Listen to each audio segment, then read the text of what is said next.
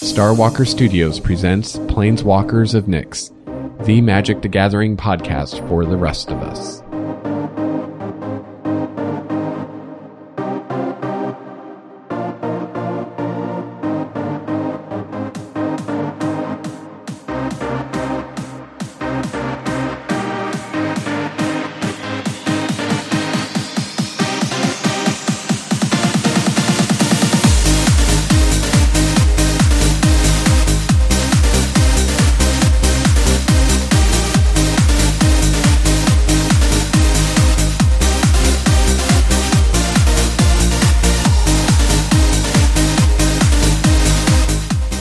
And welcome to the fourth episode of Planeswalkers of Nyx, a casual podcast for all those who play and love Magic the Gathering. I'm your host, Nikki Starwalker, an honorable blue Planeswalker. And I'm Lex Starwalker, a preposterous purple Planeswalker. We've got a great show for you today, so pour yourself a drink, sit back, relax, and enjoy the fourth episode of Planeswalkers of Nyx.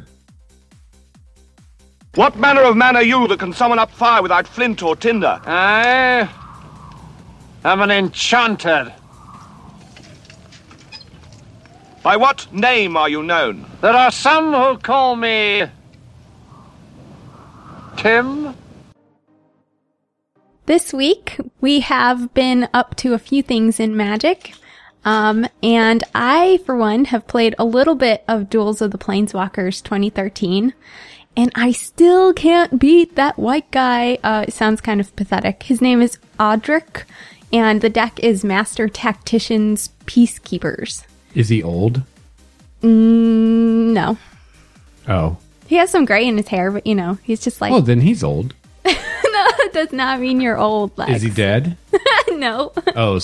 He's blue and white, not black. So he's not an old dead white guy? No.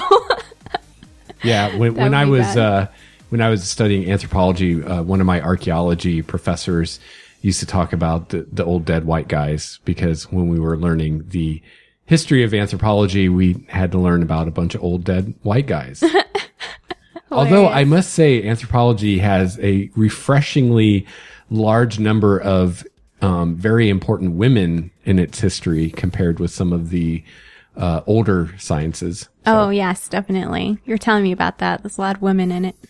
Yeah. So, now that I've totally derailed the conversation, I got to ask you, I noticed in the sign on today, you said that you're a blue Planeswalker now. What's up with that? And I said honorable blue, hoping that would bring in the white aspect, but I played a white and blue deck recently. Okay. It was a dual deck and I loved it. And now I want to do more white blue, combinations in my decks. Really? Yeah. I'm very interested in that now. It could be that you've moved to the next level, Grasshopper. I've leveled up in Magic. Maybe. Because it seems like that for a lot of people, blue is the least favorite color of the beginning player to intermediate player, and blue is the favorite color of the advanced player. Right. So, I mean, obviously that doesn't apply to everyone, but it applies to a lot of people. So maybe you're moving up that ladder. Yeah. You're not a schlub anymore. Thanks. At least I have your vote of confidence. Well, I would not do an all blue deck, I think. Not because I'm terribly intimidated by it, but just because I'm actually more interested in the white part of it, and I like how they play together. So interesting. Yeah. So I said Audric was blue and white, I think. Sorry, just kidding. He's all white. And okay. I tried the Chandra deck against him a few times, like you recommended, I think on our last podcast, and still could not beat him. I played 4 or 5 times with that deck and could not do it. So man, I don't know what I'm doing wrong. Well, on that game, every time you defeat someone in the campaign, you unlock a new card. Right. And it doesn't matter if you've defeated them before. So what you could do is go play some of the earlier opponents, like decide which deck you're going to use, go play some of the earlier opponents and unlock some more cards and doctor your deck some more and maybe maybe that will help. I don't know. That's a good tip because I really haven't unlocked a lot of cards yet. So are you mulliganing when you should mulligan and only playing the hands you should play? Again, probably one of my weaknesses is being like, I can do this. I'll pull through with these like 2 lands that aren't the right color. Yeah. That could be your problem because if you're not, anytime you're facing an opponent or a deck like that's extremely challenging, if you're not starting out with a hand that can win, you're kind of screwed. And I've noticed that with that game. I've been doing a lot of the revenge ones again because I've gone through the whole thing and the whole revenge thing completely. So now I'm going, I'm playing that blue deck I like, and I'm just going through it again and again, just trying to unlock all the cards. It's kind of stupid. I could pay 99 cents and unlock them all, but I just want to like unlock them the good old fashioned way. And there are just certain decks that I go against that, maybe they're just really good against my particular deck, or it's a really good deck because on Revenge, they've got all the cards unlocked. And, some of those I just have to, I just have to keep, mulliganing and then restarting the duel until I get a decent hand. Cause if I'm starting out with only 2 land or, 5 land or something like that, or even I have 3 or 4 land, but I don't have any spells I can play until turn 4 or 5 or something like that. Like I just know I'm not going to win against some of those decks. So it's kind of cheating, but you can just hit escape and restart the duel after you've used up your free mulligan, and keep doing that until you get a halfway decent hand just to get past that guy. Yeah. Do you consider that cheating?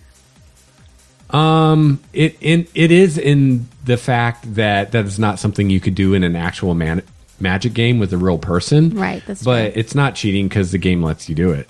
So right. It's technically not cheating. And yeah, I mean, usually, at least in a duel I would play with someone, I would not be going up against someone with a deck with all these crazy mythic rare cards in it, and all I've got are commons, and I'm basically playing like an intro deck against like something even better than an event deck. And so that's already like a really unfair matchup. So fuck it, cheat. Why not? Cheat your way to victory. It's only cheating if you get caught, right? I see. And let's see. Oh, I played the Theros Wizard's Tower, which you were present for, again. And I'm always like, oh, I won't talk about Wizard's Tower again on the podcast, but it's so much fun. I love it. So we had a blast playing. I think you just liked it because you kicked my ass like every time. Yeah. In fact, what did we play? 2 games or 3 games? I think it was 3 games. Yeah. In all those games, I got 1 forest. Oh, the whole time. And by then it was the end of the game and it was too late to matter. But I kept I would have all these green and black cards in my hand, and I would have no forests and no swamps. And I don't think I ever did get a swamp. Oh, wow. But that was kind of weird. And so, yeah, I was kind of like having color problems. And yeah, you like totally annihilated me every game. So good on you. The student has become the master. That's right. My work here is done. I will now go to the next plane of existence where we play Magic with light instead of cards. Wow. Good times. Yeah. I think we need more colors for that. Yeah, so that was a blast. And I will never get sick of that Wizard's Tower. It's way too much fun. And just for the listeners, we haven't made any more changes to our Theros Wizard's Tower beyond what we discussed a few episodes ago. So, the tower is working really well. We just keep playing with it as it is. I'm kind of looking forward to Born of the Gods coming out. I already have a fat pack on order. Supposedly it's already shipped. It's on its way here. Which is kind of amazing considering it's pre-release weekend and you're not supposed to be able to buy these cards. What's the deal? I don't know. I'll believe it when the fat pack is actually in my hands before next weekend. I'm suspicious that it hasn't actually shipped and they're pulling my leg, and because I did actually pay a little bit more than the MSRP for it. I believe the MSRP is $39.99 and I paid like $46. Oh wow. Okay. For it, but like I was really wanting it on pre-order, and I figured, well, if it doesn't ship by the time I can just go buy one, I'll just cancel. But supposedly it shipped and it's on its way. So, it's supposed to get here sometime between Monday and Thursday, which any of those days are before the 7th, which is the day that they're supposed to be released, right? Yeah. So, I'm not going to say where I got it because I don't want to get anybody in trouble, but someone pulled one over on Wizards, I think, assuming I actually get this thing. Yeah. Which I may not. We don't know yet. We'll see. We'll have to report back. Yeah. So I also played Face the Hydra with you, which was awesome. Yeah. So I don't know if people know this, but I haven't checked recently, but you can still get Face the Hydra. I got it on Amazon and it was pretty cheap. Yeah. And I'm sure there's a limited supply because I don't think Wizards makes them anymore.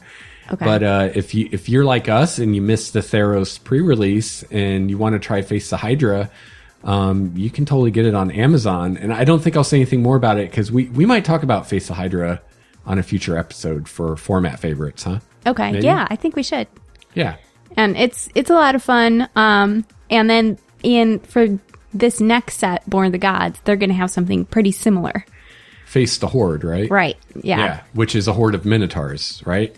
We're pretty so. sure. I mean, that's what it looks like. From the art. And, yeah. And we know that Minotaurs are one of the clans or tribes in Theros. And, right.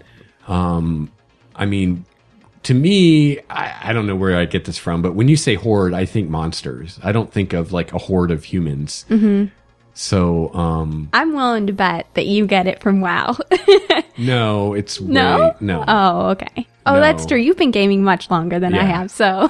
I don't think there's anything original in WoW. But anyway, that's a whole nother podcast. Yes, it is. Yeah, they but got I think of everything from orcs. other stuff. So, yeah.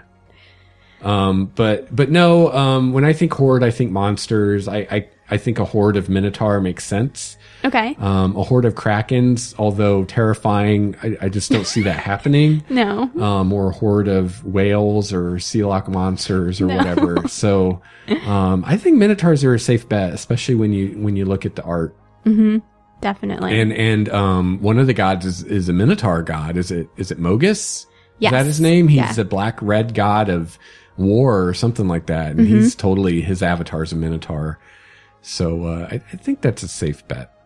Okay. Yeah. Roughly based on the god of war, I believe, like in the Greek myth. Ares. Yeah, Ares. That's his name. Yeah. Yeah, it'll be interesting to see. Right now, my prediction, my guess is that Face the Horde will be very similar to Face the Hydra. Only instead of a bunch of heads, you're going to have a bunch of Minotaurs. Okay. So, well, that would be fine. I forgot to silence my phone. That's all right. Someone's trying to get in the ready room. You may come in. We are sending a very important priority message to Starfleet right now. Please do not disturb us. That's right. Just, stay on course, maximum warp, shields up. All right. Turning off my phone. All right. Okay. So yeah, Face the Hydra, I played the white and blue deck, and that's when I fell in love with the two colors. I already liked white, but blue didn't really trigger my imagination until we played that game. Now I'm really curious, so. Yeah, it's kind of ironic. I was playing a blue and white deck as well when we went up against the Hydra. I was playing the Theros event deck, which we've had forever, but I haven't played it a whole lot because it's blue and white, and I'm not a fan of white. Okay. But it was all right. I'm all right. still, I'm the jury's still out on that deck. I haven't played it enough to know if I really like it. But one thing I noticed, I mentioned to you is kind of weird, is I kept getting these Battle-Wise Hoplites, which are a blue-white 2/2. I think maybe it's a human soldier creature, but it's a 2/2 heroic creature. And every time you target it with the spell, it gets a +1/+1 counter, and you get to scry one. And we played against the Hydra a few times, and every hand I got at least one Battle-Wise Hoplite, but I never once saw any kind of heroic activator. So I don't know. I mean, I would assume there must be some in that deck. What's the point of having heroic guys if you don't have activators? Right. So I don't know. I don't know what's up with that. I must have just not gotten any of those in my hands, I guess. Yeah. Well, we played 3 times, so it's possible. So. You just never saw it. Oh yeah, definitely possible. Definitely possible. So what else have you been up to in Magic this week? That's about it. I want to hear what you've been up to, Lex. Well, as you said, I played Wizard's Tower with you, and we faced the Hydra. I have been playing some of the Duels of the Planeswalkers 2013 as well. I've been playing the blue deck quite a bit that I like, which is not the Jace deck. It's the... I can't never remember what it's called. The main guy in the deck is this blue dude with this like feathered headdress, and it has a bunch of flyers and birds and... it's a really fun deck. It gets this crazy combo. I should have written down the names of the cards if I was going to talk about it. Oh well. But basically, there's a few different cards. You can get this combo in different ways or kind of different combinations of different cards. But, there's one card that is an enchantment, which gives all of your sorceries and instants rebound. So that lets you cast a spell again for free the next turn. And then there's a sorcery which brings 2/2/2 flying bird, they're Drake token creatures into play. Okay. So playing that when you have that rebound enchantment out is pretty powerful because you end up with 4 of those guys over 2 turns. Nice. And then there's a really awesome spell. I think it's called Time Warp, which lets you take another turn. And playing that when you have the rebound out is just sick. And then you have another card. I think it's called an Archaeomancer. But it's like a 1/2 blue creature, and when you summon him, you get to bring a sorcery or an instant from your graveyard into your hand. So what I'd love to do is get the enchantment out that gives all my sorceries and instants rebound. Then I cast Time Warp.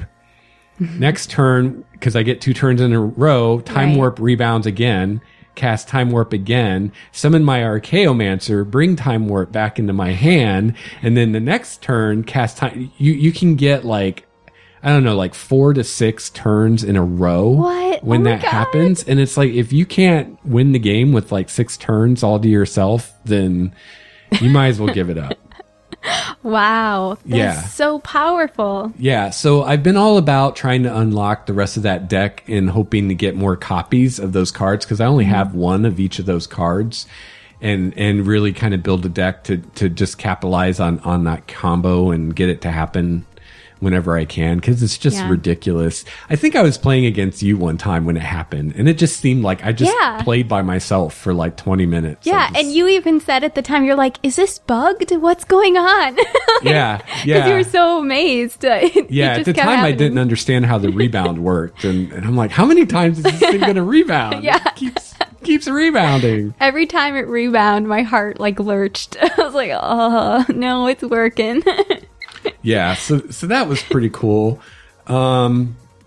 We also, you didn't mention this, I guess this is more in the immediate future, but this, we're recording this on pre-release weekend. Oh, yeah. So we're both planning to go to a pre-release tomorrow when all the other people around here are watching the Super Bowl. We're going to have much better things to do at the pre-release. That's right.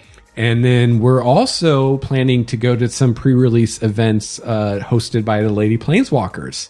So we're going to get to play some sealed, which will be fun. And then we're also going to be going to a Valentine's Day event that they're doing, and we're going to get to play some Two-Headed Giant. Yeah. So that'll be fun. I'm really looking forward to that. Oh, yeah. And I'm super excited to meet Tifa and whoever else attends and just kind of hang out and see what the culture is and feel the vibe. Yeah. So should I let the cat out of the bag now? Sure. Everyone probably already knows anyway. Speaking of Tifa, we are going to be speaking with Tifa in just a few minutes. She was kind enough to give some time to the podcast, and she is going to talk with us about the Lady Planeswalker Society. So stay tuned for that. Really good stuff. And you can find out all about this great group of people and how you can get involved. So, I guess that's pretty much it. I guess that's all for me for this week. Yep. Same here. Really excited about Born of the Gods. Yeah. So, next episode, I think we'll have some Born of the Gods cards in our hands to talk about. Oh, yeah. Which will be fun. Really looking forward to it. Me too. Where there is no way, the seeker will find a path. Lesson number 4. You said the last one was number 4. Number 5, then! Are you making these up? Now it's time for my favorite segment, What We're Drinking. Lex, why don't you share with us, what are you drinking? Okay, today I am drinking Pilsner Urquell, which is a Czech Pilsner. It's actually the original Pilsner. That's what all other Pilsners are supposed to be copying, basically, or imitating, or following the style of. Okay. So this is a nice kind of, I don't want to say light, because it's not light beer, but it's a light colored beer, I guess I should say. It's not a dark beer. It's a Pilsner. I really like it because you can really taste the Saaz hops, which is the noble hops that they use, for flavor. And it gives it a very distinct flavor that it's hard to describe, but once you've tasted it, you'll recognize it in every beer that has Saaz hops. And I really like it. It's a good beer that I can easily find in 6-packs and even 12-packs. It's not super expensive. And it's really tasty. So if you like Pilsners, and you've never tried Pilsner Urquell, give it a shot. It's usually pretty easy to find, and it's really tasting and really refreshing. How about you, Nikki? What you got over there? Well, I have 1554, which is an enlightened black ale, quote unquote. And that is brewed and bottled by New Belgium, which is a favorite here at the Starwalker Studios. Yeah, I love New Belgium, and they're in Colorado, right? Correct. Okay. Yep. Fort Collins, Colorado. And it's delicious. Of course, like it says, it's a black ale, so it's really dark. And it's kind of my go-to lately. I can find it most places. And if you like, something that's malty but very drinkable, I recommend it. Awesome. Sounds great. So next up, we have a really exciting interview for you guys that we told you about already. So I'm not going to go into it. Enjoy the interview and let us know what you think. Who goes there? It is I, Arthur, son of Uther Pendragon from the castle of Camelot. And this is my trusty servant Patsy. We have ridden the length and breadth of the land in search of knights who will join me in my court at Camelot. I must speak with your lord and master. What, ridden on a horse? Yes. You're using coconuts. What? You've got 2 empty halves of coconut and you're banging them together. So? Today we have a special guest on the podcast. Tifa Robles of the Lady Planeswalkers Society is with us. Welcome to the show, Tifa. Thanks. I'm happy to be here. Would you like to tell us a little bit about yourself? Yeah. So I graduated from the University of Washington with a degree in creative writing. And from there, I immediately started working at Wizards of the Coast, where I was able to do a lot more with my love for Magic the Gathering. And I also started the Lady Planeswalkers Society around the same time, which was something very important to me, that really took off in a way I didn't expect it to. And I'll talk a little bit about the Lady Planeswalkers Society in a minute. But about myself, I worked at Wizards of the Coast in customer service for about 9 months before getting a promotion onto the brand team, where I was able to do a lot more for Magic. But after being on the brand team for 2 years, I decided to leave the company because there's more that I can do outside of working there that I was unable to do as a Wizards employee. For example, things like this podcast I wouldn't have been able to do before, and now I'm able to.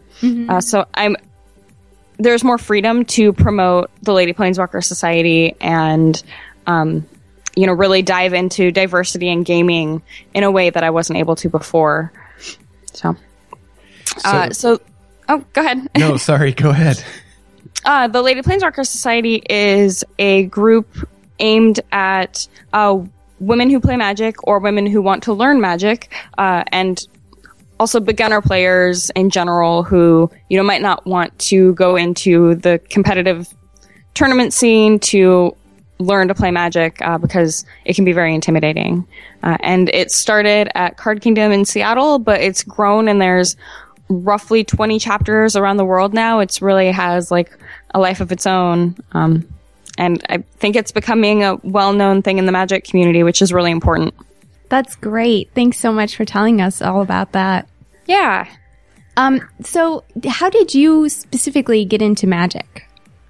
So while I was in college, I was working at a board game store because I was heavy into board games all through college, and it was a perfect, gig through college.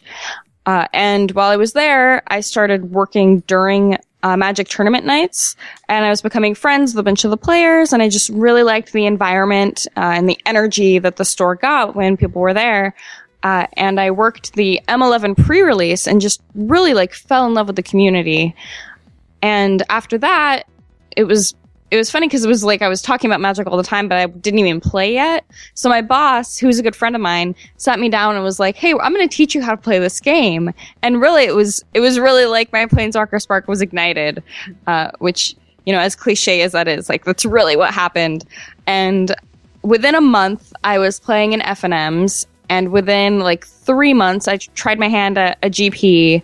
And shortly after that was trying my hand at the PTQ scene, because I cared about Magic so much that I was like, wow, I really want this to be a big part of my life. I was getting towards the end of college. I was like, where do I want to work? It was in my mind that it would be great to work on Magic, and I thought maybe one of the ways to do that would be to get on the Pro Tour. Nothing really happened with the competitive stuff. I was still very new to the game, so I wasn't very good at Magic yet.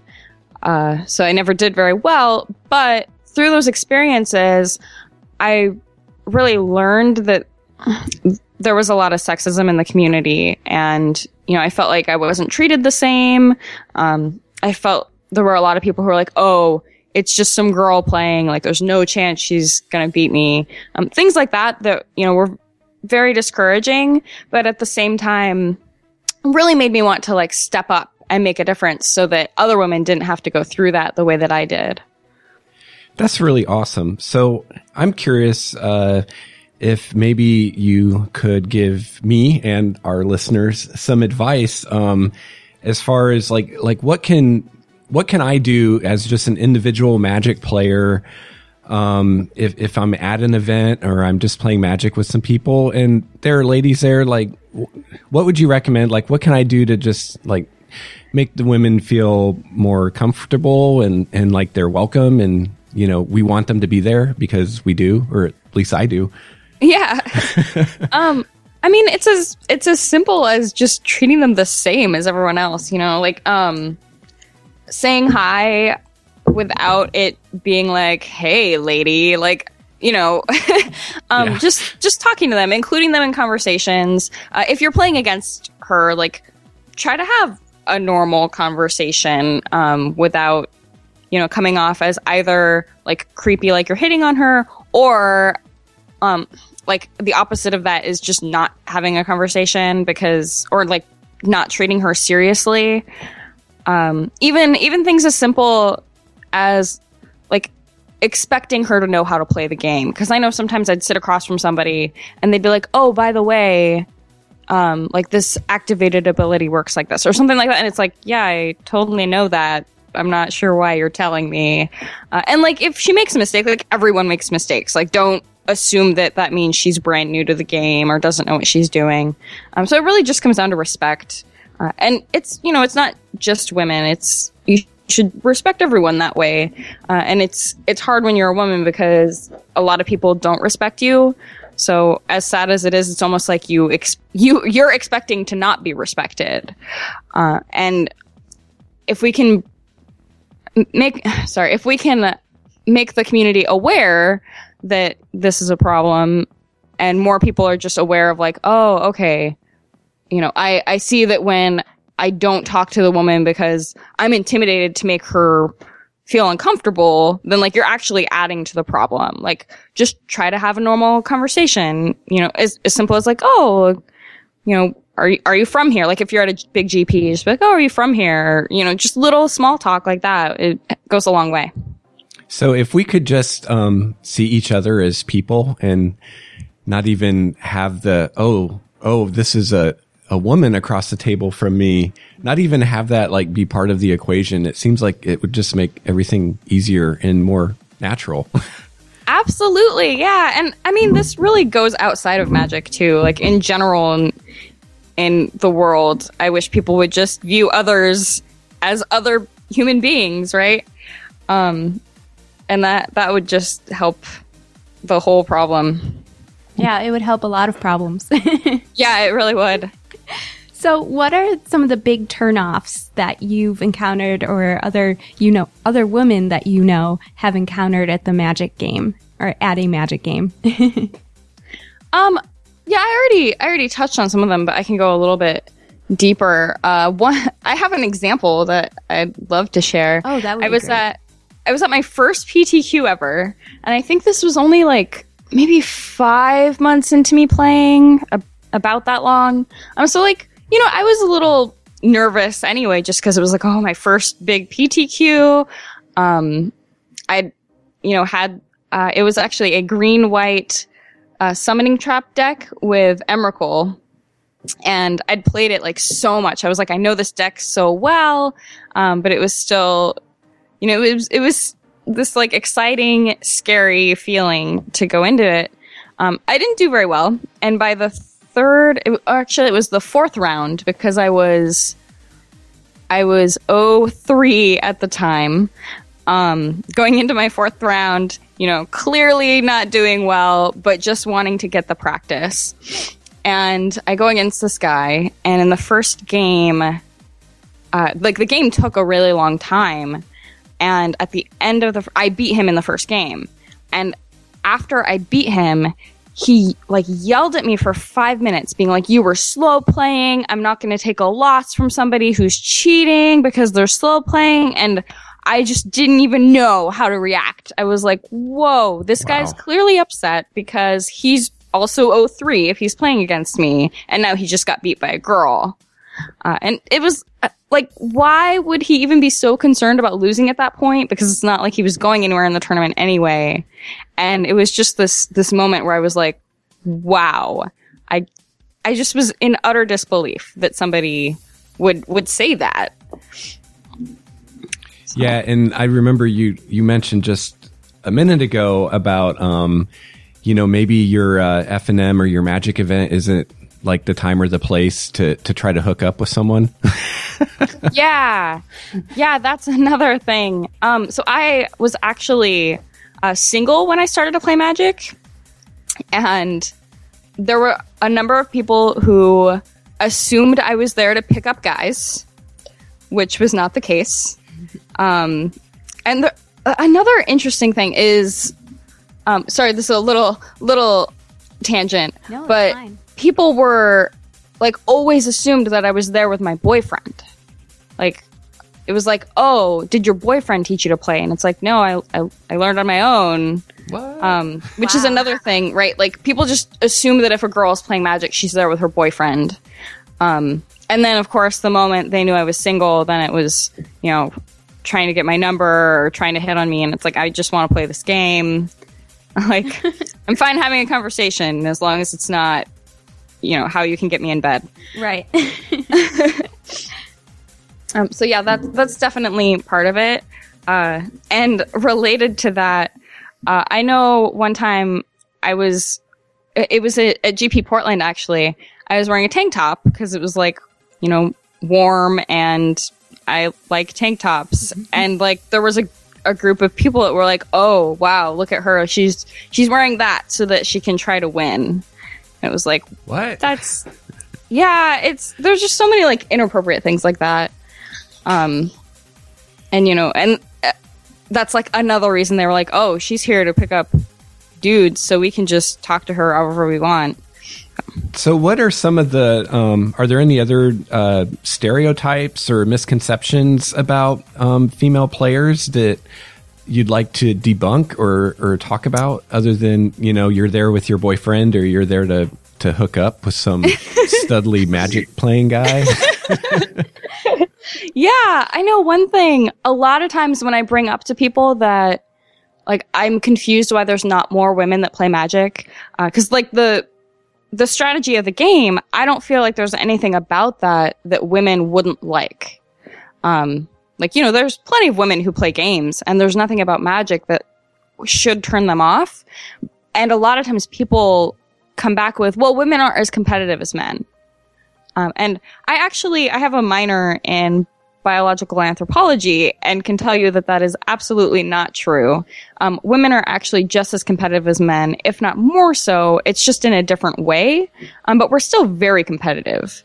And it's frustrating when people are like, oh, women just don't play games because they're not competitive. And it's like these statements that, like, I don't even know where people get that, because it's, not true. That's always been one that's really frustrated me. Yeah, that just blows my mind. Even that idea, I don't know where that comes from. I've known some very competitive women in my lifetime. Yeah, women can be. I mean, I've known some like almost ruthless competition with women. So. Well, you probably don't know, but I have a degree in anthropology, so we could get into this huge anthropology tangent, I guess. Oh wow, that's awesome. But yeah, as a fellow person who's studied anthropology, as I'm sure you know, but maybe some of our listeners don't, a lot of things that we in this society consider like as far as gender roles, like, oh, well, that's a guy thing to do or that's a girl thing to do.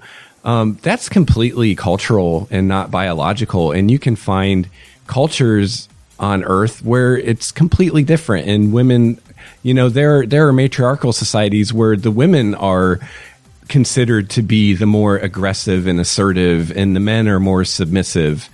So I just wish we could just get this out of people's heads, that there's a certain way you should be if you're, just based on your gender, because I think it's much more based on an individual person. Just some people are more aggressive or more competitive, and it doesn't really have anything to do with, what sex you are. Yeah, that's completely, I could not agree more. 'Cause that's a big part of the problem, is that people just accept the way things are and think that they can't be any different. They look at oh, well, things have always been this way. And it's like, well, first of all, that's not true. And secondly, there are other cultures that are so different from ours that you can't blame it on, our biology or the way we are as humans. And people just don't get that. And that's actually one of the reasons I was so drawn into anthropology, is because it helped me learn the different ways to defend that. And, it really taught me a lot about the differences, the real differences between men and women, as opposed to the constraints that the culture puts on us. Yeah, totally.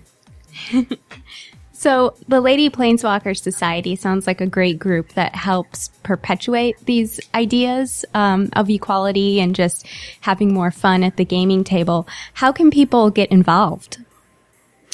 So the closest way you can get involved is to actually find one in your area. And if there isn't one in your area, it's a big commitment, but starting one. But for anyone who isn't in an area where there is one, then, just spread the awareness. Talk about us. Maybe try to find somebody who can start one. If you know a group of women gamers or a woman gamer in the card store that's really passionate about it. Like, talk to them about it. Maybe they'd be interested in starting up a group. And one really important thing that I want to bring up, a lot of times people assume that my group is exclusive to women, but it's not at all. In fact, my husband helps me a lot running the events, and he goes to every event with me.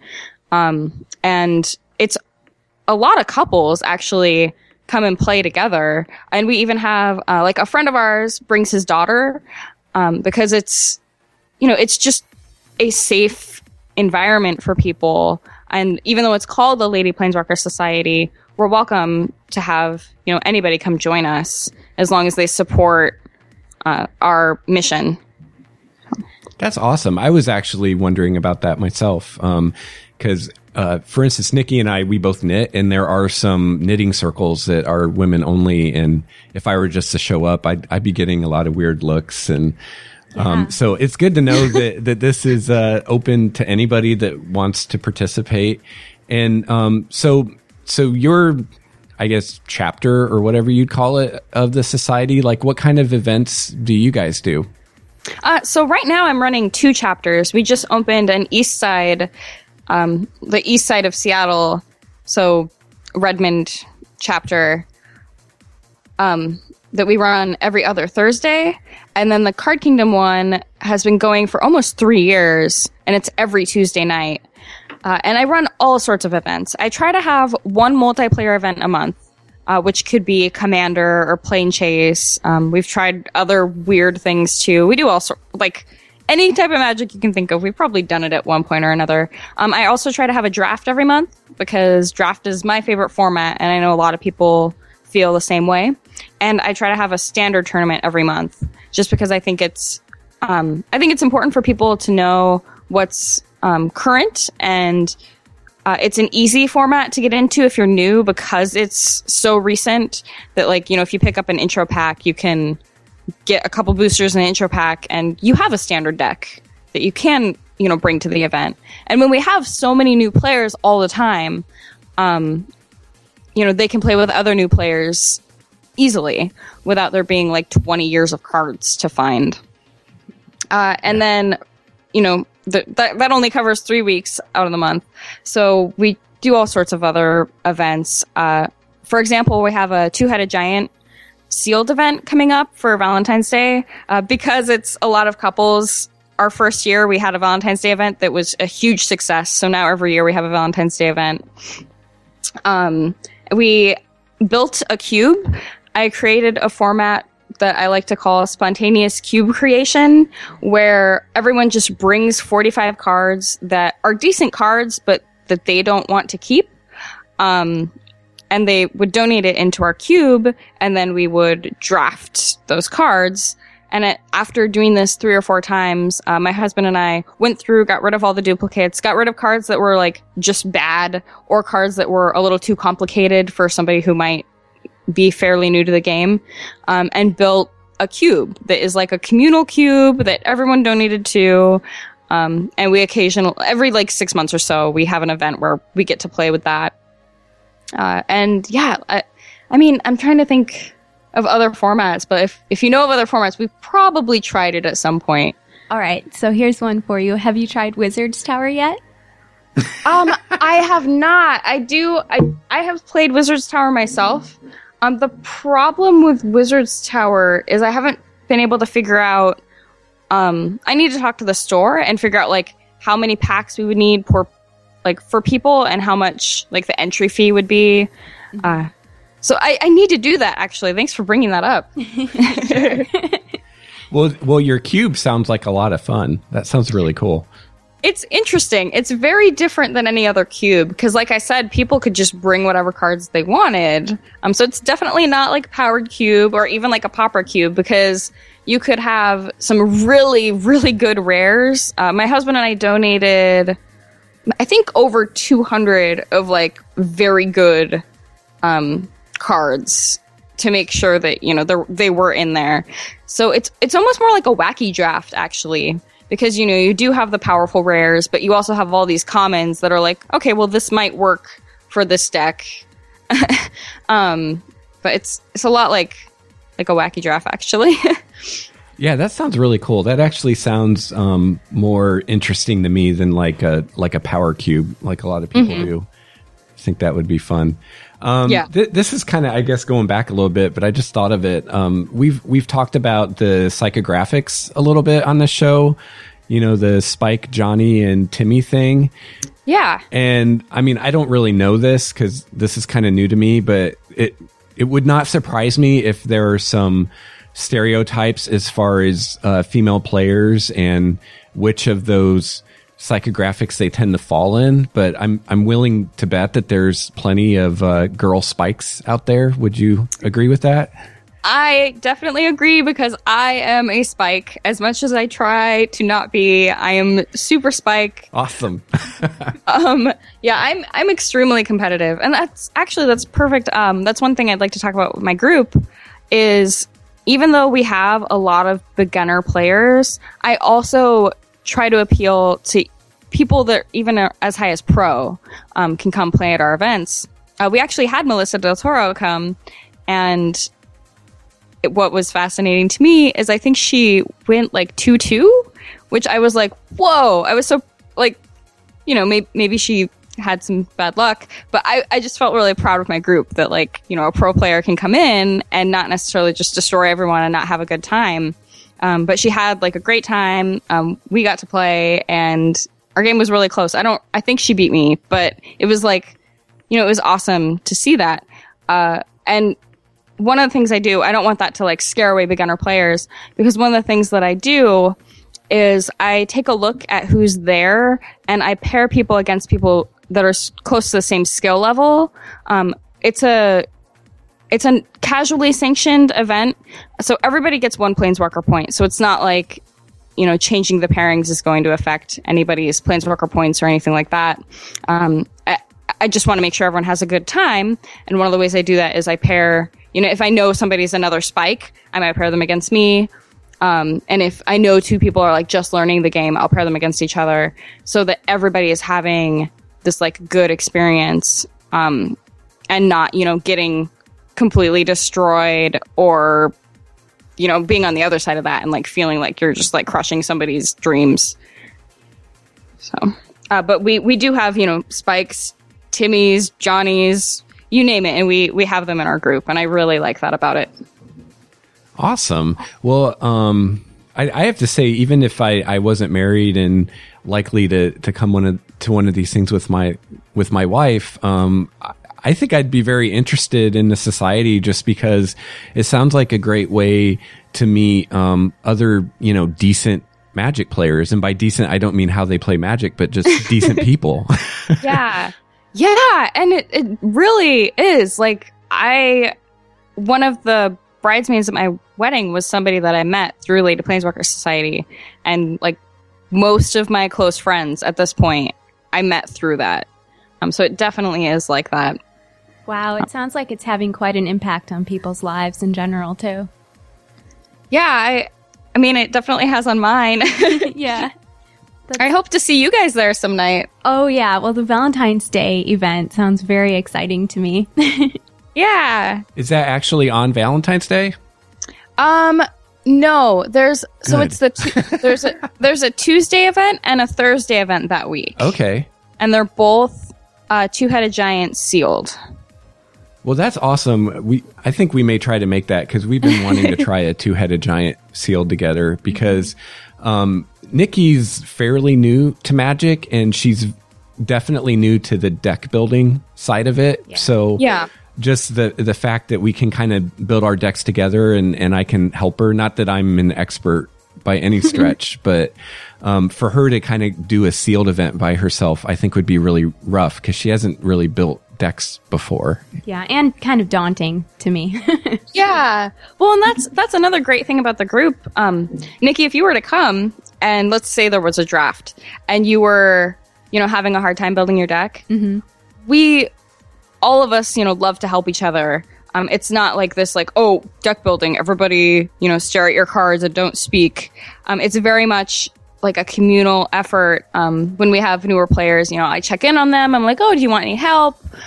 And, you know, Lex could totally help you build your deck. You guys could work together on that. And that's, one of the great things about it. Well, I think in that case, I might be getting some help from someone too, because I have a lot to learn. Yeah, my husband and I love helping people that show up and are fairly new. Oh, you shouldn't say that to me. I'll have like 30 questions. That sounds awesome. Well, Tifa, would you like to tell our listeners how they can get a hold of you and how they can get a hold of the Lady Planeswalkers Society? Yeah, so you can always find me on Twitter, and it's at Tifa Robles, which is TIFAROBLES.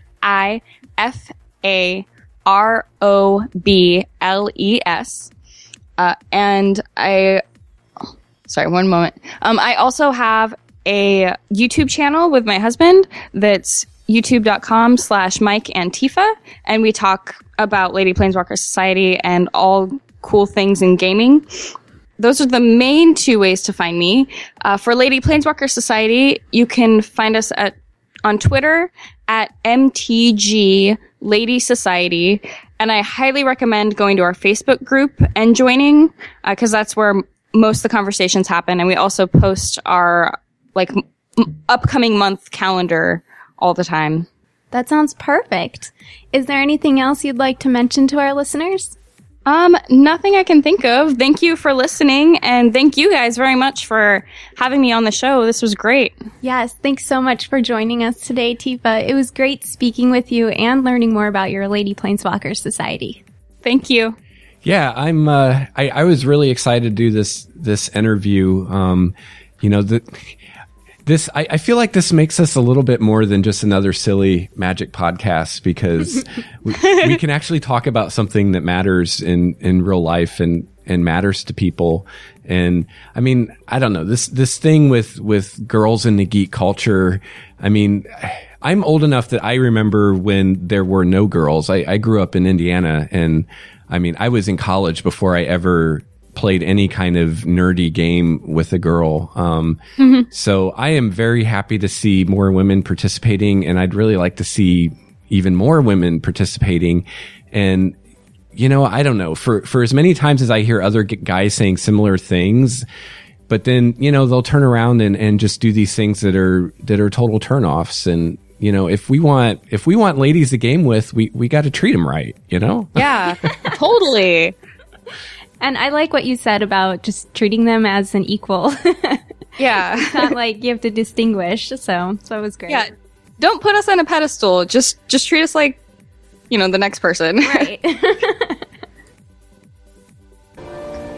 There aren't any easy answers. Magic isn't good or bad. It's complicated. That's lesson number 6. You are making these up, aren't you? Our magical artistry segment is kind of going to be broken up into 2 parts today, because Lex, I know you have some things to share with us about artists that we've discussed in the past. Yeah. So, as you guys know, we've been looking at some Born of the Gods, spoilers for the last couple weeks. And I noticed some names that were familiar to me thanks to the artists we've talked about. Mm-hmm. So the first artist that we talked to you guys about was Peter Moorbacher, and he's the one that had the awesome Kickstarter, and he did Erebos and Swan Song, among other things, in Theros.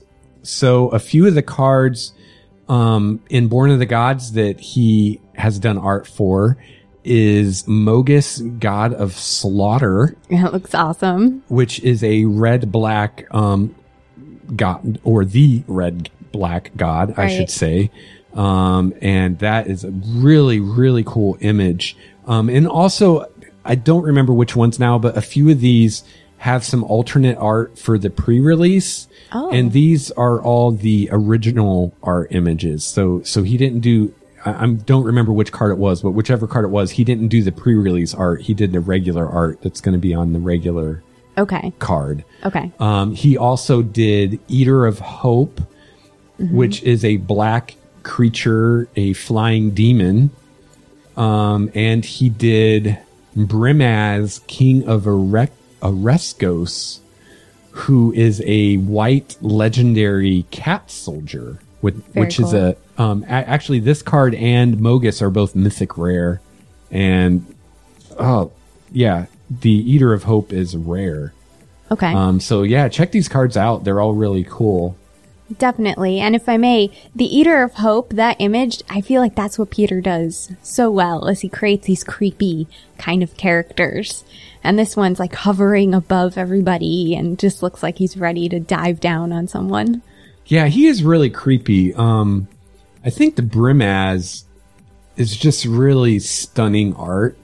Mm-hmm. And then Mogus is just so cool. It's like he's so huge over this landscape. It really, to me, I think of all the gods I've seen, this is the one that most, to me, conveys like this hugely powerful being, like towering over the humans. Like just the sense of scale in this picture is really cool. It is awesome. But the King of Oreskos, I'm not sure how you say that. Oreskos? Yeah, Oreskos. I love the cat creatures. And in this image, the actual gold, like the crown that he's wearing and the robes that he's wearing, I love all the gold everywhere. And it really kind of makes him look like he's part of a culture, a specific culture with a real identity. So it's cool. Yeah, and so for those of you that like making your cat decks, we're going to have some new cats for you. And he's a legendary. Mm. So he could even be a commander for your commander deck. Although you'd have to be mono white. But yeah, I'm actually kicking around the idea of making either just a regular constructed deck or a commander deck, a blue-green one using all of the blue-green cards from Born of the Gods, like Kiora and Kiora's Handmaiden or whatever it was. Follower? Yeah, and then the blue-green god, which I can't remember who that is, and try to build a deck around those. I think it'll be fun. So then our second artist that we talked about in our last episode, Eric Deschamps, he did a few cards in Born of the Gods as well. And these cards are really cool. He did a Farah, God of the Polis. So this is, if you've seen one piece of art from Born of the Gods, this is probably the one you've seen. It's everywhere on the net right now, but it's this woman. We talked about it earlier. She's got this large drinking vessel. She's pouring water out of it, but the water is like the stars of Nyx. She's wearing this really cool, blue dress. She's got some kind of rolled up, piece of paper. It could be a map. I'd like to think it's a blueprint for a building because she's the god of the polis. Oh. So maybe she's got some new design for a new, Colosseum or something that she's going to inspire someone with. Mm-hmm. And just very, very beautiful. And she is the blue-white goddess. I noticed they call the female gods. They don't call them goddesses. Oh, good point. I wonder if it was just to save space because they're having to cram so much text on the card anyway. They can save a bunch of letters by saying God instead of goddess. Yeah. Or I wonder if there's, more to it than that. It definitely simplifies things. Mm-hmm. It makes it a little more, I guess, gender neutral, but I like calling them goddesses because, I mean, being a goddess is a good thing, right? Yeah. It's not an insult. That's Hell, right. someone could call me a goddess and I'd be like, thank you. Okay, next we have Karametra, god of harvest. And again, on my printout, it's really crappy. I can't tell, but I think when I was looking at this before, this is a female deity as well, too, right? You think? And it sounds like it from the name. And so Karametra is the green and white goddess. And this is really cool art too. It's, I don't know, it doesn't like grab you like Mogus does or even Afara. It's a little more understated, but when you look, it's so beautiful, like the sky and the grass and the colors, and I really like it. Yeah, and it kind of looks like there's a dragon being behind her or something like that, lying on the ground. Do you see that? Yeah, well, this printout, it's hard to tell. That hard. could be a hill. I'm not sure. Could be a hill or a dragon. Yeah, you should probably look at a higher resolution image. And then we have Nyxborn Shieldmate, which is another card that Eric Deschamps did the art for. Mm-hmm. And this is a white enchantment creature, a human soldier. And this is... this guy looks very Spartan to me. Oh, yeah, definitely. Yeah. And then we have Kiora's Follower, which we talked about before, which is a blue and green creature, a merfolk. Mm-hmm. And, yeah. So he did the art for that one too.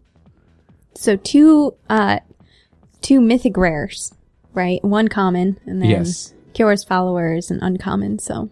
Yes, and these are just the ones that are out as of the time that I made these notes. There's probably more now because they release more cards every day. So. Okay. But that, I'm sure you can find some more that these guys did, but that's just a sampling. So go, check them out. We'll link them in the show notes and go check out, this art. It's really cool. Definitely. So, back to you, Nikki. You're going to tell us about someone new now, right? Yes. And he is actually one of your favorite artists and you don't even know it. Yeah. What's his name? Chris Rahn. Never heard of him. Rahn. He's got 2 first names, though. I know. Poor guy. But his website is ronart.com. Is it Ron, like R-O-N, Ron? No, it's R-A-H-N. Oh, okay. Well, then that's not 2 first names. It's not so bad, huh? No. Okay. Nobody whose name is Ron spells it R-O-H-N? Yeah. R-A-H-N. Oh, R-A-H-N. Yeah. Okay, that's the last name. Okay. Well, I'm sure he'll sleep easier now that I think his name's actually a last name. Yeah. Yeah. I'm sure he was really concerned. Well, go to his website. The reason I'm telling you this first is because we're going to talk about some of his pieces, and you can find a lot of them on his site. It's ronart.com, RAHNART.com. We'll link it. Yep, we will definitely link it. He has done, he's done all sorts of stuff, including the box art for The Hobbit and the Lord of the Rings trading card game, which I didn't even know there was one. Sorry. Sorry, I dozed off there. Rings. Oh, you were talking about Lord of the Rings. Yeah. This is a Magic podcast. I know. I just want to talk about what he's done before, give him a little credibility here. Right. He's done stuff for Blizzard. You've probably seen his work in the Discovery Channel magazine, Tor Publishing, all sorts of stuff. But my favorite piece that he's done, well, your favorite, I know it, is Nylea. Oh, he did Nylea. Yep. I love Nylea. You can find it on his site. It's a gorgeous piece. And that's a mythic rare god. And he's done, he's done a mythic rare legendary creature Gorgon in the Theros set called Hythonia the Cruel. And I can actually give you an image here, Lex. And it's just interesting the different colors that he uses. And his work is, it's pretty epic. I mean, look at Nylea. And he's done Voyager's End, which is a common instant card we see all the time. Yep. I love that card. Definitely. And he's done Ashen Rider. And that's a mythic rare creature. And the image is of a large lion, a flying lion. Cool. There he is. And it's so neat because you have this lion and you have the rider. Is that a lion or a tiger? Oh, is it a tiger? I can't see it from here, but it kind of looks like a... There's a bigger image for you, Lex. Yeah, that looks like it looks like a saber-toothed tiger. Okay. Which is more like a lion than a modern tiger. Oh, really? I didn't know that. Okay. Well, I mean, if you look at them, they look more like a lion than a tiger. They have the narrower head. And, Okay. Yeah, that's really cool. Yeah, and then behind the rider and the creature that the rider is riding. Just gray mist, right? No gray mist. There's a background. An actual structure with detail in the architecture, and we have a landscape. I mean, you can see this kind of dark, desolate landscape below them, but it just gives it a little bit more meaning and, as you said, context. See, that's what we were talking about. That's the difference between the Theros and the Gatecrash art right there. Look at that. That's beautiful. Yeah, it really is. And behind them is darkness, and in front of them is light, and I kind of like that too. And so his work, I mean, you can tell he puts thought into it, and it turns out really great.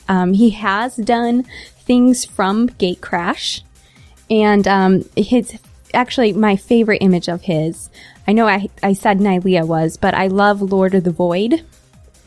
And that's a black creature. Okay. And it's just really neat to see all these other little creatures in the image. And that one, he does the entire thing is kind of on an angle. And it just makes it more visually interesting. He has done, I found 4 different dragons in the past. I'm big on dragons, so I had to look for the dragons. Cool. And the volcanic dragon and the thunder dragon pretty much look like big red dragons. You see them often, but he has kind of a different take on 2 others. There's the Croceus the Purger, and he's this black dragon, but he literally looks more like a worm, I guess, and he has like big scales that look like armor. I don't know, something about it just was more interesting than a lot of dragons that I see. So yeah, definitely look him up, look on his website, and check out all his work. Awesome. You can find him on Facebook. And he posts what events he'll be attending on Facebook, so look him up. And he's going to be in 2014, he'll be in Melbourne, so for our Australian friends out there. And, there's a link to his blog on his site where he posts images of his new work and stuff like that, so that's really cool to keep up on. And I found out on there that he keeps a skull collection, which is great for artists, because when you're doing a creature like that, saber-tooth creature, you need references to say, okay, what would the head actually look like? Where would the teeth be and all that? Right. So it's really cool. And he has some great ideas for other artists. And you can buy his work from his website. His website will actually link you to his Etsy shop. And he has prints on there for $20. I mean, if you love art, but you're on a budget, he's a great artist to look into. I'm getting a Nylea print. That would be great. Yeah, we have to look on there and see if he's selling that. Yeah. Yeah, I have, my playmat is Nylea. Mm-hmm. It's the image from the Nylea card. I love it. So you have his artwork already. I wish I had her abs. So do I. You could bounce a quarter off those abs, I'll bet. And I just have to say, I'm really glad that she doesn't have tits the size of her head. You know, it's so nice to see a piece of fantasy art with a woman in it that, like, is not ridiculous. Yeah, she's kind of elven in that way. Right. Well, yeah, I don't know if she's actually an elf, but, I mean, it would make sense if she were, or at least looked kind of like an elf, because they're the forest, you know, one of the forest races, right. You know, in magic. And, like, elves don't have huge jugs, you know? I mean, they're supposed to be tiny, you know, like, thin and slight and graceful and all that. And but yet, if I had $1 for every time I saw an illustration of some elven woman with these huge jugs, it's like, come on, people. Who draws this stuff? So yeah, I'm a big fan of Nylea, of that piece of art. It's really cool. Actually, you know, I wasn't thinking of that when I was talking about Mogus. That's another one that really gives you the scale, because she's standing over mountains and trees, and she's like in the sky with her bow, and it's kind of cool. To me, it also kind of conveys the enchantment nature of the gods, because she looks kind of like she's there, but she's not. Yeah. And I'm not even sure what. I guess maybe it's the kind of the mist around her, because it's not like you can see through her. Like, she looks solid. But like her hair, you're like looking into Nyx when you look into her hair. Right. And yeah, it's just really cool. Yeah, and along her arm, and then at the tip of the bow, or the tip of the arrow, there's a star. So it's really cool how he pulled it all together. And did you notice the colors of her arrows? I've been wondering about this. She's got one arrow on the bow, and then it looks like 3 in her quiver, and they all have different colored feathers. But they're not the colors of magic. It looks like the one on the bow is red, and then she's got a blue and an orange and a green one.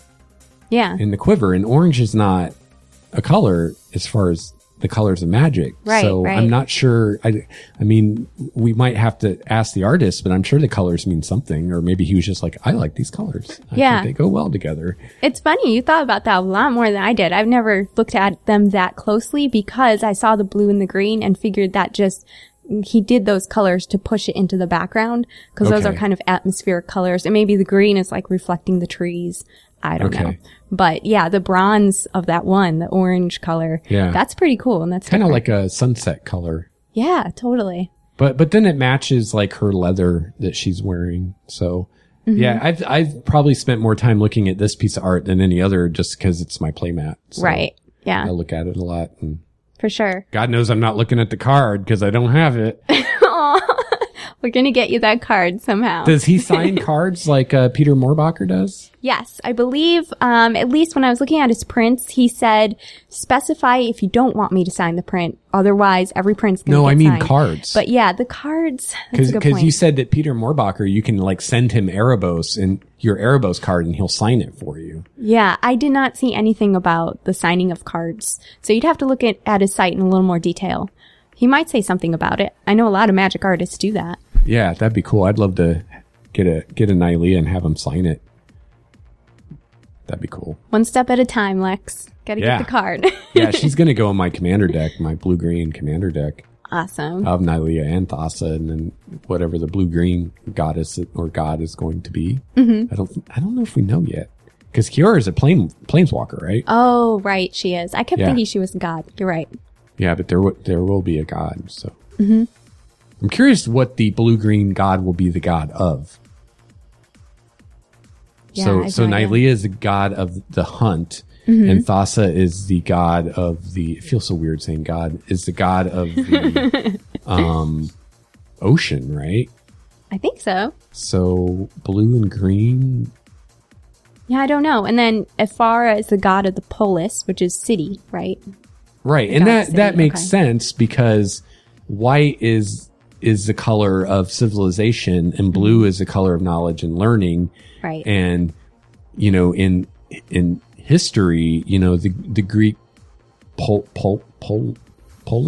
I can't remember what the plural of polis is, but they were, that's what they were all about. Like, they were centers of knowledge and learning and so it makes sense that's what she's the god of. That's cool. The green and blue, I don't know, maybe a god of coastal communities, but that doesn't seem like a big enough portfolio for a god like that. I don't know. I guess we'll find out. That would be a long name. The god of coastal communities. The god of fishermen. A wizard is never late, Frodo Baggins. Nor is he early. He arrives precisely when he means to. So let's wrap it up for you guys. I hope you enjoyed the interview with Tifa. It was lovely to have her on. We are honored that she joined us. Yes, thank you, Tifa. You rule. Next time we'll have to have Mike on too, her husband. Absolutely. And if you haven't stopped at the website yet, please do. You can find us at starwalkerstudios.com/Planeswalkers of Nyx.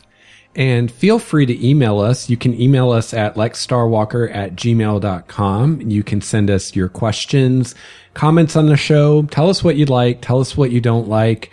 We'd love to hear from you guys. Yeah, feedback is great. It makes the show better. And you can find me on Twitter at Nikki Starwalker. And my Twitter handle is at Lex Starwalker. Thank you again for listening to Planeswalkers of Nyx. I'm Nikki Starwalker. And I'm Lex Starwalker. And whether you're walking on Nyx or some other plane, may your magic always be colorful. This has been a Starwalker Studios production, your source for quality science fiction and fantasy podcasts. This episode's music provided by Stanko, Cloudwalker, Ish, Renfield, and Transboy. Please see the show notes for more details at starwalkerstudios.com. I'm awesome!